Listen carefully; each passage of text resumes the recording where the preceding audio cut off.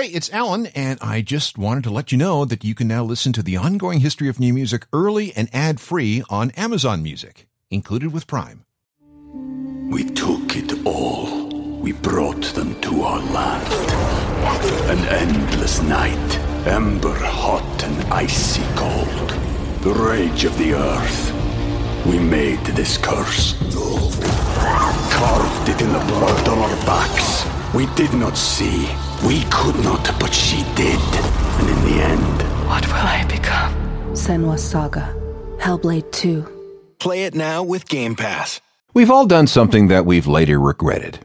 It seemed so right at the time, but in hindsight, it turned out to be really, really dumb. Maybe we were misinformed or lacking all the information we needed. Maybe it was our emotion or it was ego that prompted us down that path. Or maybe we just disobeyed what our gut was telling us. Hey, what's that big wooden horse thing outside the city gates? Let's bring it inside. That kind of thing. There's a bunch of them.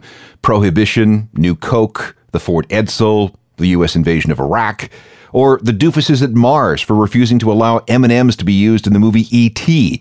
That's why Elliot ended up using Reese's Pieces. Listen, everybody has regrets, right? The best we can do is minimize the number we have.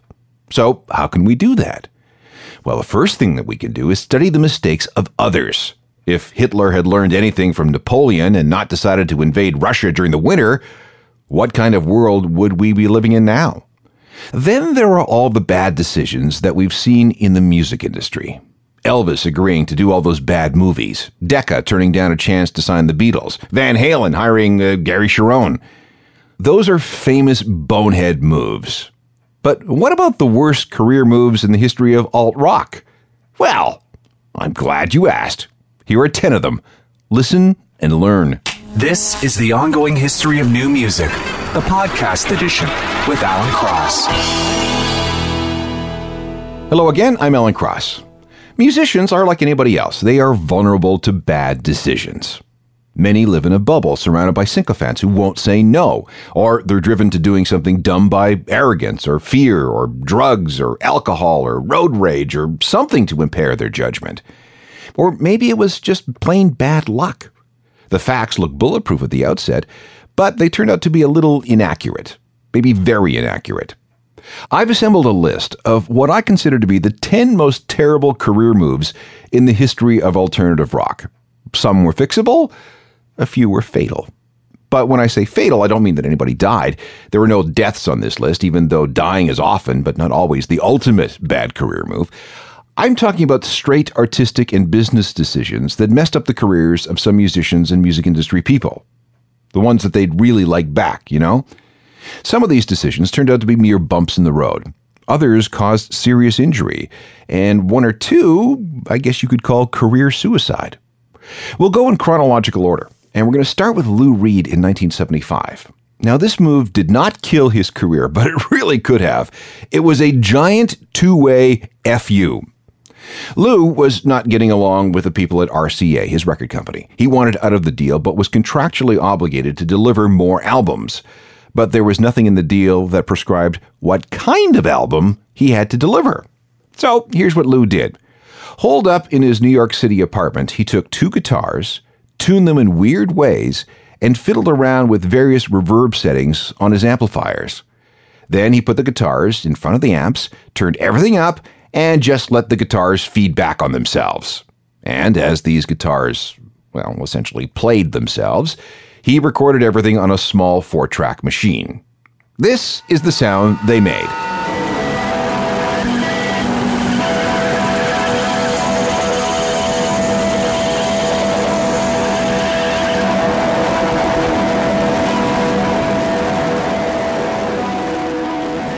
That's it. That's the album. Oh, a double album. 4 sides of vinyl running 60 minutes.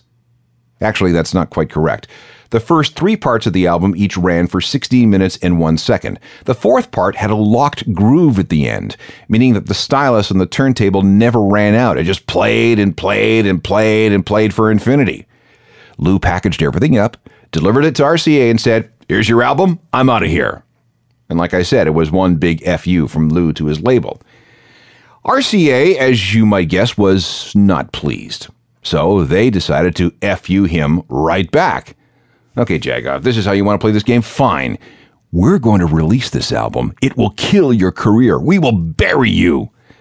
And so it came to pass. Lou Reed's double album, Metal Machine Music, was released in July 1975. RCA also put it out on 8-track, so this screeching ran for its full 60 minutes without pause. And then this being an 8-track, it just cycled back to the beginning and started again.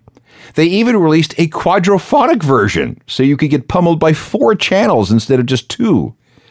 As you might guess, the reviews were horrible, and Lou's career took a big dive and didn't recover for a decade. Things didn't begin to improve for Lou until the late 1980s. Then came the revival of the Velvet Underground, and from then on, Lou was elevated to the level of elder statesman and credited as being one of the inventors of alternative rock, a reputation that he maintained until he died. During this time, though, a very weird thing happened. Metal Machine Music was re-evaluated.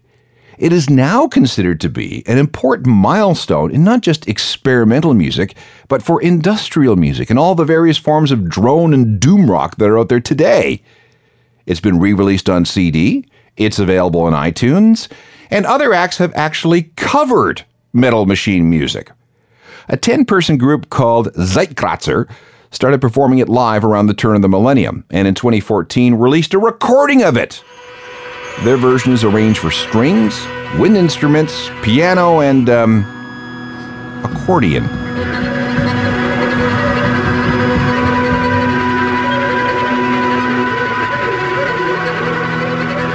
Two things. If you can make it through any recording of Metal Machine Music, you're either on a higher musical plane than the rest of the planet, or you're totally insane. And number 2, it's unbelievably weird how the passage of time can change the appreciation of a recording. What began as a really dumb career move turned into revered art. Go figure. There's no doubt that this next move was really, really dumb and will never be regarded as anything else. On March 10th, 1979, Elvis Costello and his band were staying at a Holiday Inn in Columbus, Ohio. They were on tour and down in the bar having a drink, or 10 or 15. Also in the lounge was Stephen Stills, as in Crosby, Stills, and Nash, and somehow Elvis's entourage got into a discussion with Stephen's people over music. Now we've got this angry British guy arguing music with an ex-hippie from the 60s. Everybody has had a few drinks. Okay, a lot of drinks. Can you see that there's going to be a problem? Elvis started saying some really stupid things and made some blatant racist remarks when Stephen Stills tried to bring up the musical contributions of Ray Charles and James Brown. Elvis's remarks were so out of line that a woman with Stephen named Bonnie Bramlett actually punched out Elvis, and it didn't take long for a full-scale fight to break out. Of course, when you have 2 famous people brawling in a bar over racial slurs, you just know that it's going to make the news, and it did. Naturally, the American media sided with Stephen Stills, and the bad publicity for Elvis Costello was incredible. In fact, the incident almost ruined Elvis's career in the U.S. He was toxic. No one in America wanted anything to do with him, and it would be years and years before things cooled down enough for Elvis's records to start selling in America again. Who knows how big Elvis might have been had he just kept his mouth shut that night. In 2015, I asked Elvis about this whole thing when I interviewed him about his memoirs, Unfaithful Music and Disappearing Ink. Can you imagine if that story broke today with social media? Well, I wouldn't, one of the things that I said in the book is that I've tried to weigh, I have spoken and I've never been evasive or denied that this happened or tried to make, some excuse about it. I tried to explain it. I tried to make an explanation of how you get to that point of insanity way back in the 80s. And then a few occasions since then, there have been appropriate occasions to revisit it, like the writing of liner notes of the record that was concurrent with that. So I'm a little bit disinclined now, having written this book as a final account of that, to open it up to discussion, because when you sit and try to make a very clear statement, then you isolate one part of the story that gets amplified for the reason that you just mentioned. The social media tells the story, inaccurately, in a hearsay manner, which other people have every right to be completely outraged by because they're just seeing it as hashtag racist or something, whatever it is. And there is so much of that instant judgment about everything, and if you're living in a world in which, in this millennium and century, and you still have terrible things like Charleston happening, there are really worse things to worry about than some unfortunate drug-fueled sort of nonsense from 37 years ago. There's some real serious things that haven't been fixed, that are not my doing or my responsibility, and words I may or may not have said didn't cause those things to happen. Those are the real, if you want to talk about social justice or inequality or prejudice, you can find a more productive line of inquiry than going over an old bar fight. In other words, I'm saying it's too serious a matter to be that frivolous about, or, that it's only in a show business memoir when all said and done. Accidents will happen with all the hit and run. Used to be a victim, now you're not the only one. Accidents will happen with all the hit and run. I don't wanna... Up next, a really, really dumb business move by New Order. Having established themselves as a major force in music, New Order was somehow convinced in 1982 that they should invest in building and running a nightclub in their hometown of Manchester. So they did. The problem is that they and nobody around them had any idea of how to run a nightclub. So they sunk millions and millions and millions of pounds into this thing, pretty much driving the band to the brink of bankruptcy. All those albums that they sold as New Order and as Joy Division before that were swallowed by the Hacienda nightclub. As a cultural institution, the Hacienda was very important. It was ground zero for much of the rave and dance culture that swept England in the middle and late 80s. But in addition to the endless money problems, there were issues with security and with drugs. And it had to do with the kind of drugs patrons were using. Everybody was into ecstasy, which meant that they went to the bar and they didn't order alcohol. They wanted water. You can't run a mega club serving just water, no matter how much you charge for it. And then a couple of people died from either violence or drug overdoses. And the club finally closed for good in June 1997 and is now a condo. Just as well for everybody concerned.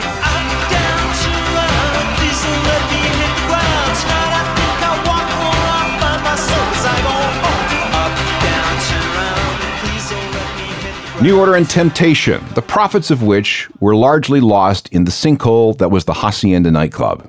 If you want to read about that disastrous investment, bass player Peter Hook has a great book called How Not to Run a Club. It's really good, and it's amazing that a business could be run this badly. So there you go, 3 terrible career moves.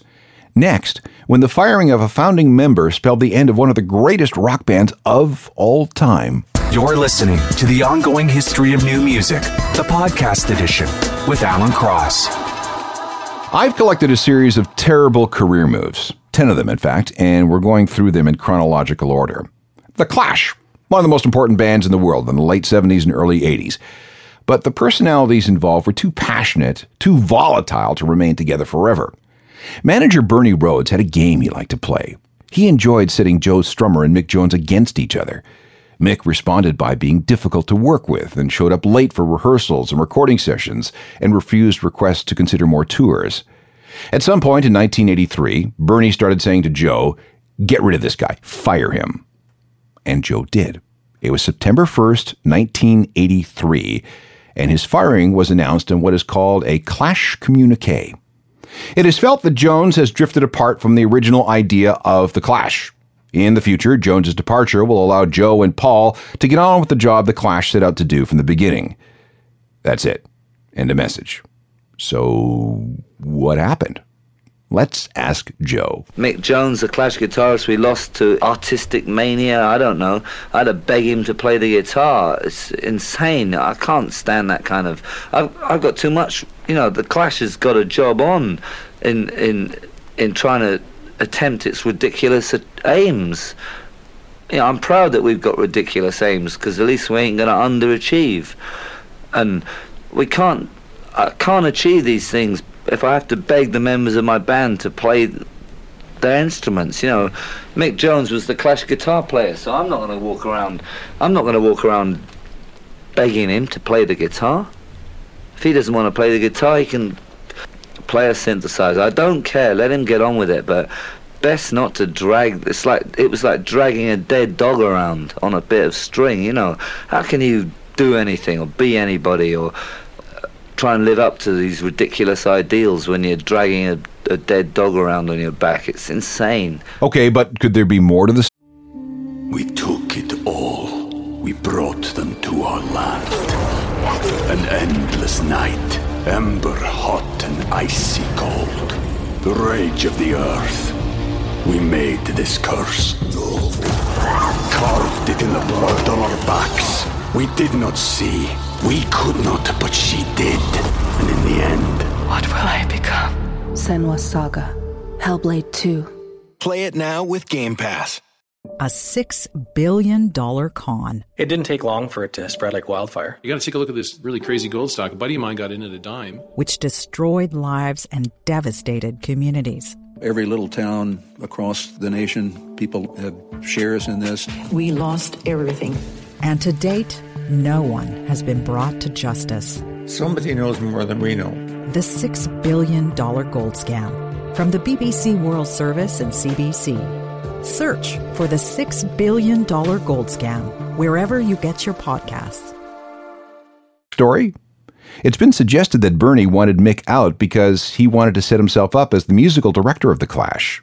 He did, after all, have a big role in the next era of The Clash, which resulted in the horrible Cut the Crap album in 1985.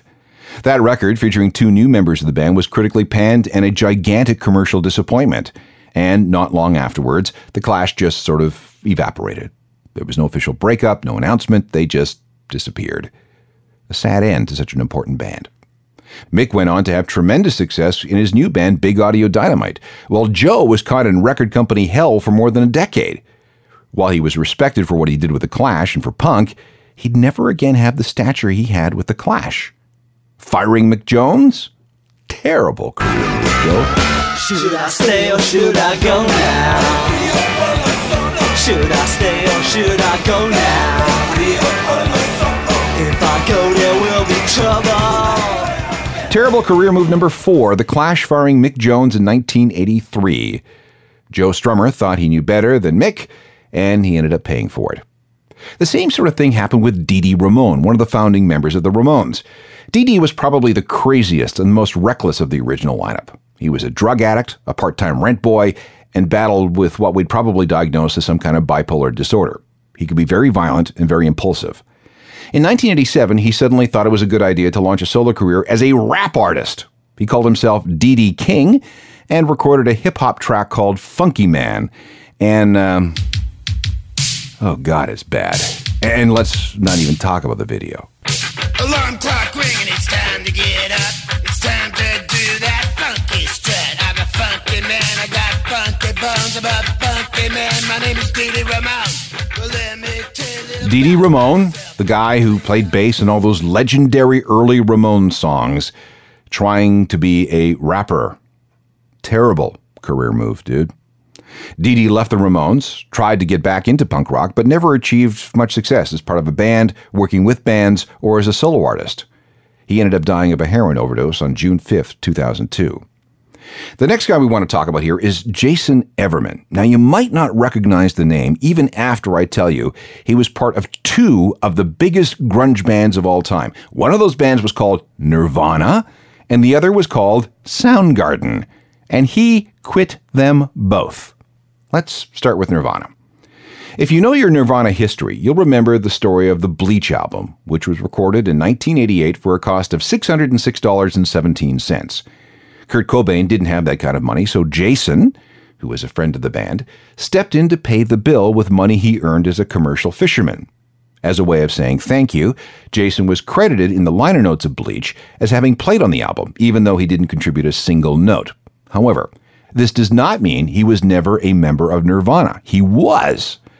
There was a point where Kurt was thinking about adding a second guitarist. Jason tried out, and he won the gig. This was February 1989.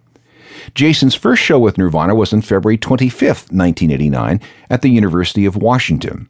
He was with the band when they started to get noticed, including when a bunch of journalists came over from England to see what was happening in Seattle.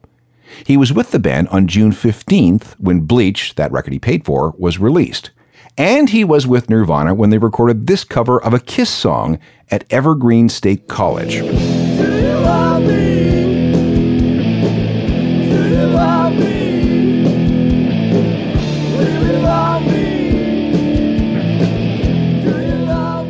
That's Nirvana covering Kiss in June of 1989, and on rhythm guitar on that recording is a guy named Jason Everman. Unfortunately, Jason was not getting along with the rest of the band. The boredom of being on the road really got to him. He got all quiet and gloomy and withdrawn, not talking to anyone. He just wasn't having any fun, and it really, really bothered him. By July 18th, 1989, it was totally intolerable. So after one final show at the New Music Seminar at the Pyramid Club in New York City, the band canceled the rest of the scheduled tour and drove home 50 hours straight without saying a word to each other. When they got home, Jason was let go, or he quit. Whatever the case, it was fine with him.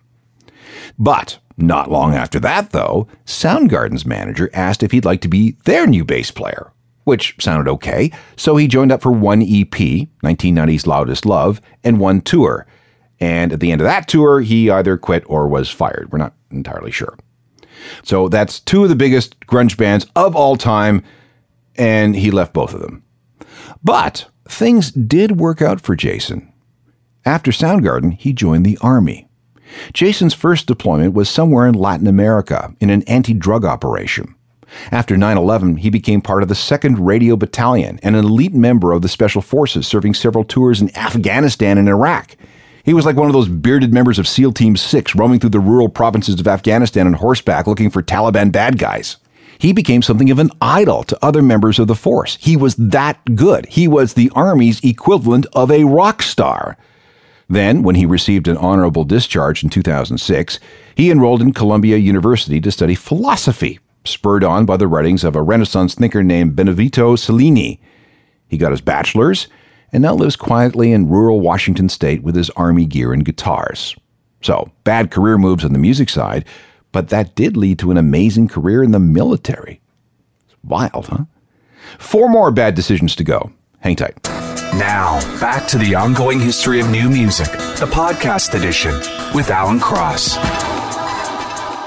The title of the show is 10 Terrible Career Moves, and this is number 7, and it's one of the worst on the list, and it is nothing short of career suicide.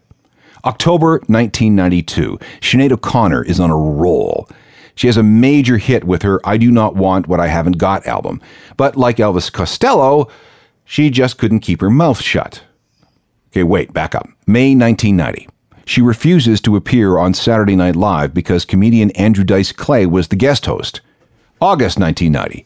She refuses to allow the Star-Spangled Banner to be played before a show in Homedale, New Jersey. Big media stink about that. February 1991, she refuses to appear at the Grammy Awards despite being nominated in 4 categories because she says the industry is corrupt. March 1991, she says something that was interpreted as taking the side of Saddam Hussein in the First Gulf War. And then we get to October 3rd, 1992. Saturday Night Live asks her to appear again, and this time she accepts. All goes well in rehearsals.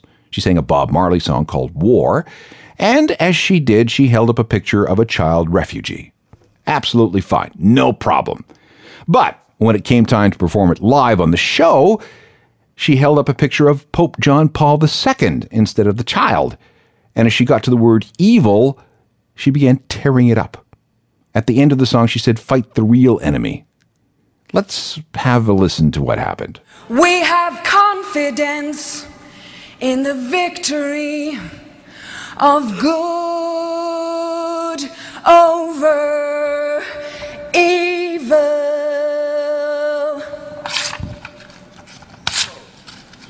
Fight the real enemy. No audience reaction. None. Cut to commercial. Why did Sinead O'Connor do this? Well, obviously because of her long-standing grievances against the Catholic Church, but also because she was inspired by Bob Geldof and the Boomtown Rats. When they appeared on Top of the Pops in the 70s, Bob tore up a picture of John Travolta and Olivia Newton-John from the movie Grease. Sinead said she just made the leap to the Pope. Okay. And here's another fact. It wasn't just any picture of the Pope. The one that she tore up was the one that had hung on her mother's bedroom wall since JP2 became Pope in 1978. The number of complaints for this were absolutely staggering, and that pretty much sunk her career for good. NBC received almost 5,000 complaints. The blowback in the media was intense, and her career never, ever recovered. Terrible career move number 8 was bad for a couple of people. It was bad for the Happy Mondays because they failed to deliver an album, but it was worse for Tony Wilson and Factory Records because the decision to allow the Mondays to record the album in Barbados cost so much money that it bankrupted the entire record label.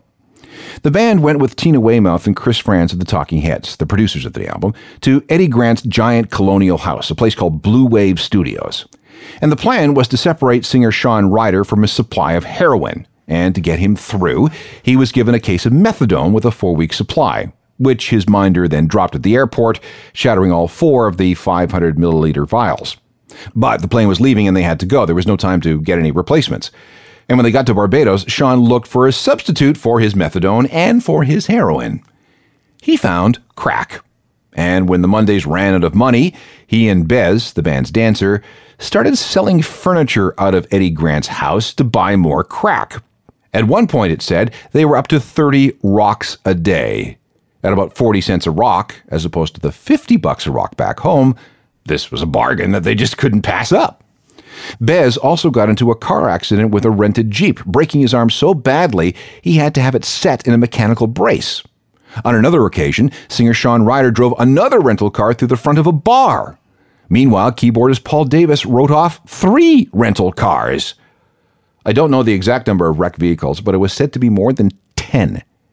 It was like they were on a mission to spend as much of Factory's money as they could, and they did. This went on for 3 months. Tony Wilson says that when he flew in to sort things out, one of the first things he saw was Shawn and Bez pushing one of Eddie Grant's couches down the road where they were going to trade it for more crack. Some recording was completed, but it wasn't very good. Only 1 song was finished. Everything else was half-baked at best. And it didn't help that Shawn forgot to write any lyrics. 400,000 pounds down the drain. The most expensive indie record never made. When it was finally finished, the album was called Yes Please. Exactly 1 single was released, and it didn't make it any higher than number 31 on the British charts. Name of the song? It's appropriately called Stinkin' Thinkin'.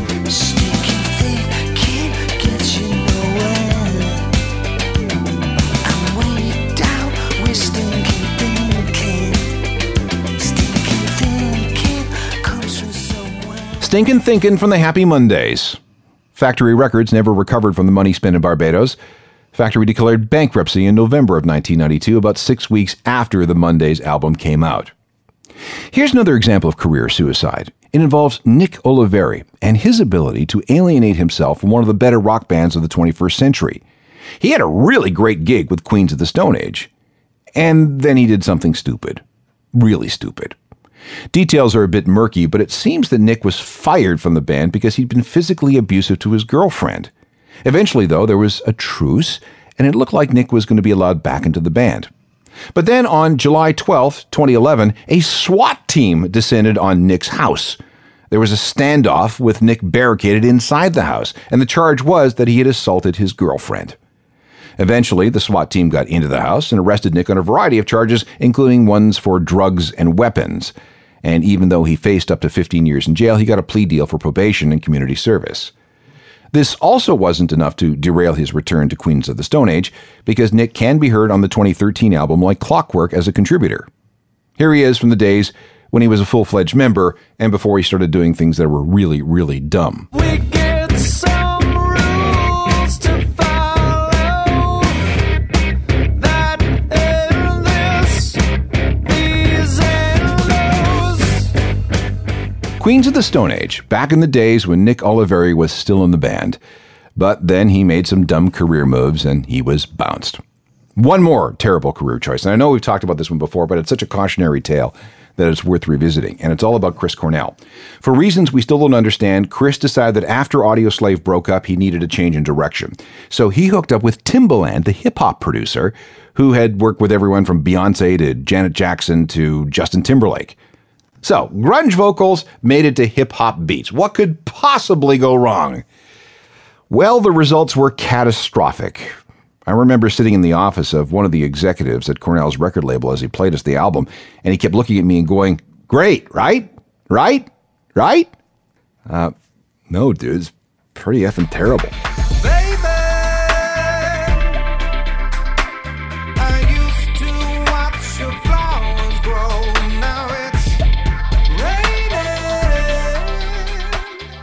I think that's all we need to hear. That's the sound of Chris Cornell derailing his music career by releasing a hip-hop-ish record designed for, I don't know, some dance floor somewhere. Fortunately, though, he was able to recover from the debacle, but it was touch and go for a while. No wonder he agreed to get Soundgarden back together. Back in a moment. More of the ongoing history of new music, the podcast edition with Alan Cross. We all make dumb mistakes. It is going to happen. The important thing is that we recover from them. Sometimes we can, sometimes we can't. We've seen examples of both situations, and I want to give you one more. In 1999, Kevin Rowland, the singer for Dexy's Midnight Runners, remember the song Come On Eileen? He insisted on posing for the cover of his solo album My Beauty, wearing heavy makeup, panties, and stockings. The image was such a turnoff to his fans that this record initially sold just 500 copies. It's taken all these years to sell just 20,000, and many of those sales were just for the weirdness of the cover. Reach me anytime at alan@alancross.ca. I read and answer all my email myself. And you should also look at my website at journalofmusicalthings.com. It's updated every single day and comes with a free newsletter that you really should subscribe to because it's good. You'll get all kinds of music news in your inbox by 10 a.m. Eastern Time weekdays. And we can also connect on Facebook, Twitter, Instagram, and Google+. So we really should do that. Technical Productions by Rob Johnston. I'm Alan Cross. You've been listening to The Ongoing History of New Music, the podcast edition with Alan Cross. Subscribe to the podcast at iTunes and through Google Play.